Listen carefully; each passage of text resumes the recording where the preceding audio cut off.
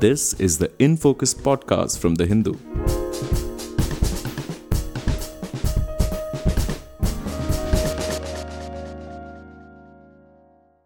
Hello and welcome to another edition of the In Focus podcast. I'm your host G. Sampath. Spanish teenager Carlos Alcaraz, who won the US Open last week, has become the youngest male player to be ranked world number one. There has been a lot of buzz over the 19-year-old for some time now, and while many felt he would win a Grand Slam sooner or later, few would have expected him to claim both the Grand Slam title and the number one ranking this year itself. But former world number one Juan Carlos Ferrero, who has been coaching Alcaraz since he was 15 years old, has said that his rapid rise may be a surprise to everyone else but not to him because, I quote, "Since the moment that I started with him, I saw some things that were different than the other guys at his age. I am still seeing it on the court," unquote. So what are these things that set Alcaraz apart? And with Roger Federer announcing his retirement, are we at a moment in world tennis which marks the end of the Big Three era and the start of the Alcaraz era within quotes? To tell us more about Alcaraz and what makes him so special, we have with us N. Sudarshan, the Hindu's tennis correspondent. Sudarshan, we know you've been busy this week covering the WTA Chennai Open, so thank you so much for taking time out for this podcast. Thanks so much for having me, Sampath.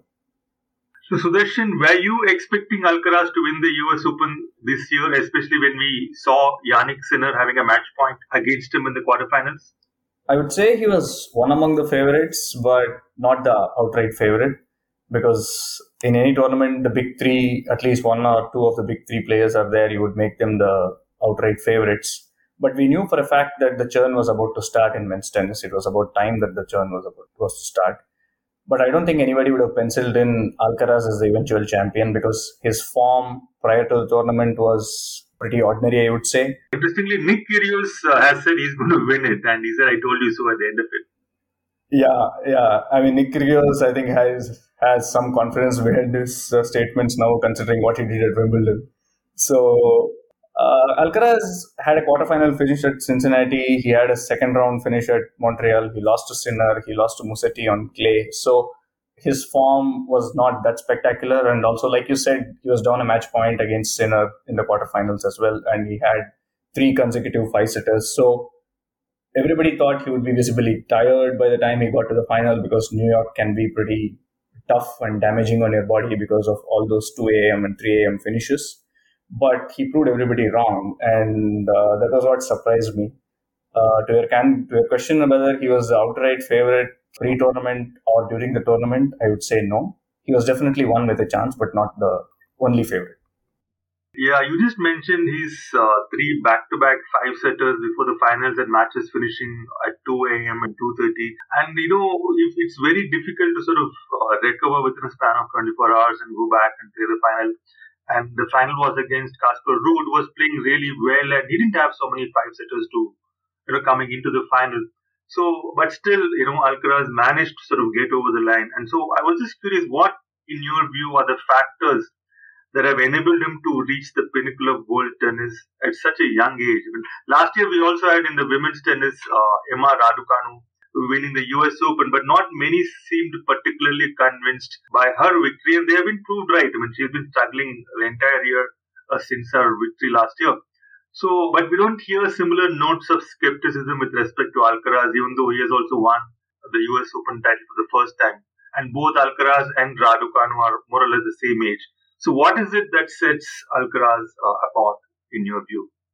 I feel the world sort of discovered Raducanu only during the title run in New York. She might have been pretty well known in Britain, but outside of it, not many people knew about what she was capable of or what kind of a tennis player she was. But Alcaraz, if you see, has been quite building up to this because at 2021 US Open, he reached the quarters, he beat Tsitsipas en route. And this year, he reached the Indian Wells semifinals, played a superb match against Nadal, was unlucky to lose that. He won the Miami Masters. And then in Madrid, he beat Nadal, Djokovic, and Zverev on 3 consecutive days, which I don't think a lot of people have done it. Definitely not a lot of people have beaten Nadal and Djokovic on consecutive days. And then he also won in Barcelona. So the body of work sort of ensured that people sat up and took notice of Alcaraz, which was not the case with Raducanu. So I would feel that the form, the kind of tennis he played in the last 1 year, and the kind of spirit he showed is what sets him apart from any other tennis player and Raducanu in this comparison that you had just made. Right, and I was talking to some tennis buffs over here in Delhi, and some of them were of the view that Alcaraz is the typical embodiment of Spanish tennis, with its emphasis on extreme physicality, bordering almost on suffering or some kind of punishing yourself. You have all those guys who sort of go on clay with 45, 50 shot rallies, and Nadal is a great example of the kind of punishing physicality. Do you think Alcaraz's style of play in this sense is typically Spanish tennis? I would say the fighting spirit is typically Spanish, like how you mentioned the history of Spanish players and the kind of players they have produced on clay. So the fighting spirit is typically Spanish, but I would say he was more of an all-court threat at this stage than any Spanish player has been in the past. And Spanish players, unfortunately, also suffer from this stereotyping or something that you'd say, because they have predominantly been good clay court players, from Moya to Costa to Correggia and then the early Nadal. So, and red clay, dirt and long rallies sort of give you the impression that they suffer through pain more than other players have to do. But I think this is slowly changing. You see Pablo Carreno Busta and now with Alcaraz, this feel of Spanish players only suffering through pain and physicality sort of wearing off. And the game has sort of got so physical across surfaces that every player has to have that high pain threshold. So I'll say that Alcaraz does remind you of that famed Spanish fighting spirit and fighting through pain, but he's more of an all-court threat, and he's in line with the current generation of players who do suffer through pain across surfaces. So I think we have to make that distinction with Alcaraz. Right. And I was just looking at some of these tournament highlight reels, the various tournaments he's played. I mean, they have the best rallies and shots of the tournament. And whichever tournament Alcaraz has played, you find that he sort of dominates those reels, and with good reason, because most of them are clips featuring his sort of incredible retrieving skills and athleticism. And he's good to watch. He's like, fans love to watch him. He draws them to the arena. So is he the complete package when it comes to the kind of physical demands modern tennis makes on a player? For now, he seems to be like, he certainly has age on his side, but compared to other players, he seems very well advanced in terms of physicality at his age. Because I can make a comparison with Zverev at the 2017 Australian Open. I think he was just about turning 20 or 19, and he was 2-1 up against Nadal. And Nadal was coming back from injury, hadn't played for 6 months. It's the same tournament where Federer was also coming back after a lengthy layoff. So you would have expected a younger player who had almost 10 years on his opponent to take advantage and actually run your older opponent to ground. But Zverev just couldn't. His legs were just not there. So in that sense, I feel Alcaraz is pretty advanced in how he has grown physically. And he's also much shorter than his contemporaries. He's 6'1" compared to the other big guys like Zverev, who is 6'5", Medvedev, who is 6'6", which sort of helps him move about the court faster and quicker. And to be a great retriever, you also need to anticipate well, which Alcaraz seems to do well. So he gets to a lot of balls that other players may not. So which is all also defines Nadal and Djokovic, because they are also great retrievers because they are great anticipators. So in all these aspects, Alcaraz seems pretty advanced than his contemporaries. Right. And can you talk a little bit about his style of play? I mean, of the big three, say Federer, Nadal, Djokovic, whose style do you think Alcaraz is the most? He has said that he likes to sort of model himself on Federer, but I don't think many people would liken his style to that of Federer, who seems like complete embodiment of effortless grace. I would say there are different parts of Alcaraz's game which actually represents or is closer to different players. So his forehand is definitely closer to Federer's in how it shapes the swing with which he hits. There's no bent elbow, it's clean, and the follow through is also quite like Federer's. But like Djokovic, he's actually forceful of both wings because he doesn't need that much pace to generate power. I remember Tsitsipas, when he lost to Alcaraz at last year's US Open, saying that the kind of speed with which Alcaraz could hit, he had never seen it from anybody else. So he shares this quality with Djokovic, and the forehand is close to Federer's, and he has the athleticism of Nadal and the fighting spirit. So he sort of embodies the best aspects of all these three players, I would say. And he also plays very attacking first strike tennis without the height advantage is pretty impressive, because Daniil Medvedev, Berrettini, Zverev, they are all 6'5" and above and have big serves with which they get a lot of free points and set up their third shot. So Alcaraz not having that height advantage, but still playing this kind of attacking tennis. And he has been able to do that by employing the best facets of all the big three players that you just mentioned. Right. I mean, with all the best facets of the big three, he sort of does seem to be sort of very intimidating, some kind of a super tennis player at this juncture. And one wonders what his weaknesses are. Like, what are the opponents who are going to be around for the next 15, 20 years going to do? And one such question was raised after his US Open victory. His coach Ferrero was asked if there is anything in Alcaraz's game that can be improved. Is there any chink in his armor? And he said, very blandly, he said, serve, return, and backhand. I mean, what exactly did he mean by that? I mean, we are watching and we don't see any weaknesses in his return or backhand or serve. And there's only so much the layperson can see and detect. So do you agree that there is scope for improvement there? What did he mean by that? Yeah, I do feel there is always scope for improvement, because for someone who doesn't have the height, the serve can also and always be continuously improved on, because each of these players, both Nadal and Djokovic, have over the years improved their serve so much, because he doesn't have a big serve, but he can have a very intelligent serve. That's what Federer, Nadal, and Djokovic have. When I saw him serving, I think in Madrid, or the match against Djokovic, was it in Barcelona or Madrid? It was Madrid, the semifinals, yeah. Madrid, yeah, semifinals, and he was just serving to, pulling Djokovic way off the court with his kick serve, to his backhand, and he was not able to return. So I thought he was really, even though he may not have the height, he had this kind of high kick serves which seemed to be very difficult. Djokovic was barely able to return when Zverev was struggling. So isn't that a unique skill set in itself? Yeah, it is. He was able to execute it in that one match, but it also has to be looked at how repeatable it is and whether he can translate that to other surfaces, and whether he can do it against Nadal, whether he can do it against people who have such gangly arms like Medvedev. Medvedev is actually a very weird player in that he serves as well as he returns. So these are different kinds of problems he'll face in the next one or 2 years. That is when his problem-solving capacity will actually come into play. So this service can certainly be worked upon. It can be more intelligent. He can get people wide, but he can also drill on the tee. So this is something he can certainly improve on. And I actually remember what Mats Wilander said sometime last year, when he said that he still doesn't see Alcaraz playing with different kinds of backhand spins. So the spin is generally associated with more with forehand and the different kind of forehand top spins that you use.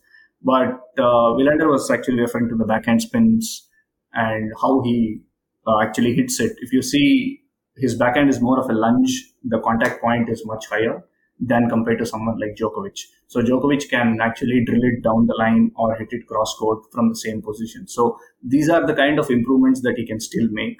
Maybe that's what Ferrero was actually referring to when he said backhand and serve, and he didn't mention the forehand. So these kind of varieties will actually help him, and you also get to know more of the weaknesses when you are presented with newer problems. He is not actually faced.